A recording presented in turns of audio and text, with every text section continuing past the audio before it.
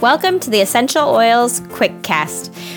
I'm your host, Rebecca Ray Pearson, and I'm here bringing you short podcast episodes chatting all about essential oils and more. Let's get started. Welcome to today's episode. We are talking all about essential oil safety. We'll go over some basic guidelines and also answer some questions.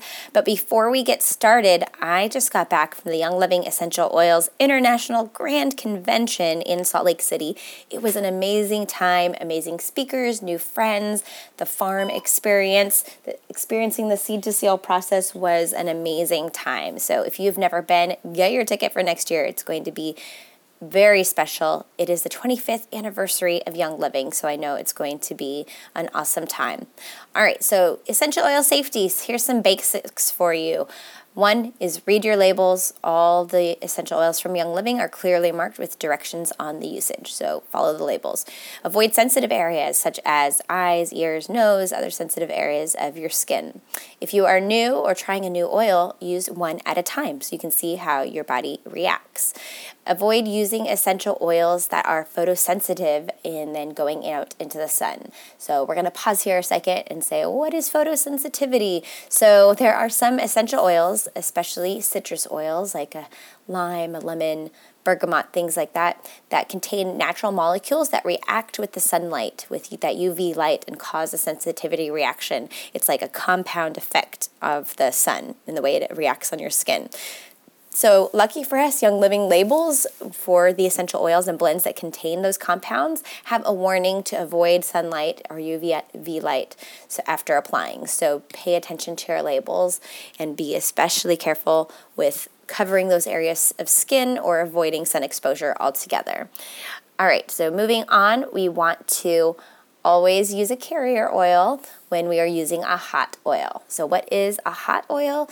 Those are those oils that if you applied directly on your skin, it feels a little warm or a cooling sensation. So something like cinnamon, clove, oregano, even peppermint. So they're a little bit more intense, but they have great benefits by applying them topically. But because it can be a little bit more sensitive on your skin, you want to use a carrier oil. So those are some basics of how to use them and be safe. So let's talk about some questions that come up. So how much should I use? Like, is it safe to use, a few drops? Typically speaking, you kind of want to stick with 1 or 2 drops, and that's because they are super potent. That potency we talked about, they're so powerful. You don't really need more than 1 or 2 drops. And in fact, it's better to use just 1 or 2 drops, but multiple times throughout your day, rather than a whole bunch of drops. It's not like using more is going to be any more effective. So you only need a little bit. A little bit goes a long way. Can I use essential oils with my kids? Is it safe with my kids? There are a lot of oils that are appropriate for using with your kids. You should always dilute, and probably dilute more with your kids than you would for yourself. So the great thing about Young Living is they actually have a whole line of products that are just for kids. So they have the Seedlings line and the Kid Sense line. So those have already been pre-diluted for an appropriate use with kids, and they are clearly marked with the appropriate ages. So that's awesome. Same with pets. Yes, there are essential oils that are safe with pets. Same with being pregnant or nursing. There are plenty of oils that are safe for that.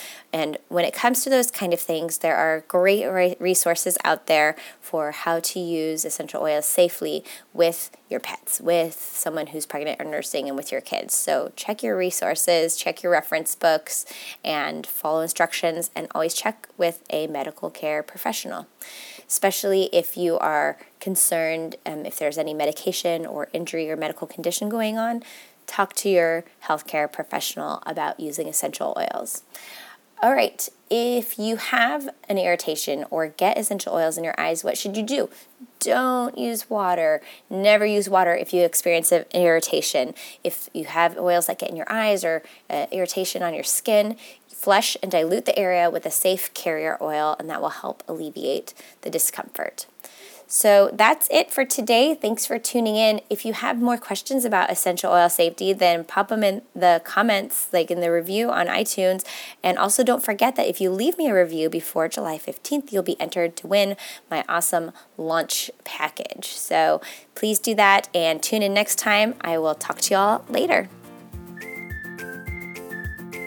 Thank you for joining me for today's episode of the Essential Oils Quickcast. Be sure to subscribe so you don't miss an episode, and I would love for you to leave me a review telling me what you love and what you would love to hear more of. And if you need to get your hands on some essential oils, girl, I gotcha. Find me on the web at RebeccaRayPearson.com. You can also find me on social media at Rebecca Ray Pearson. Thanks again for joining me. We'll chat soon.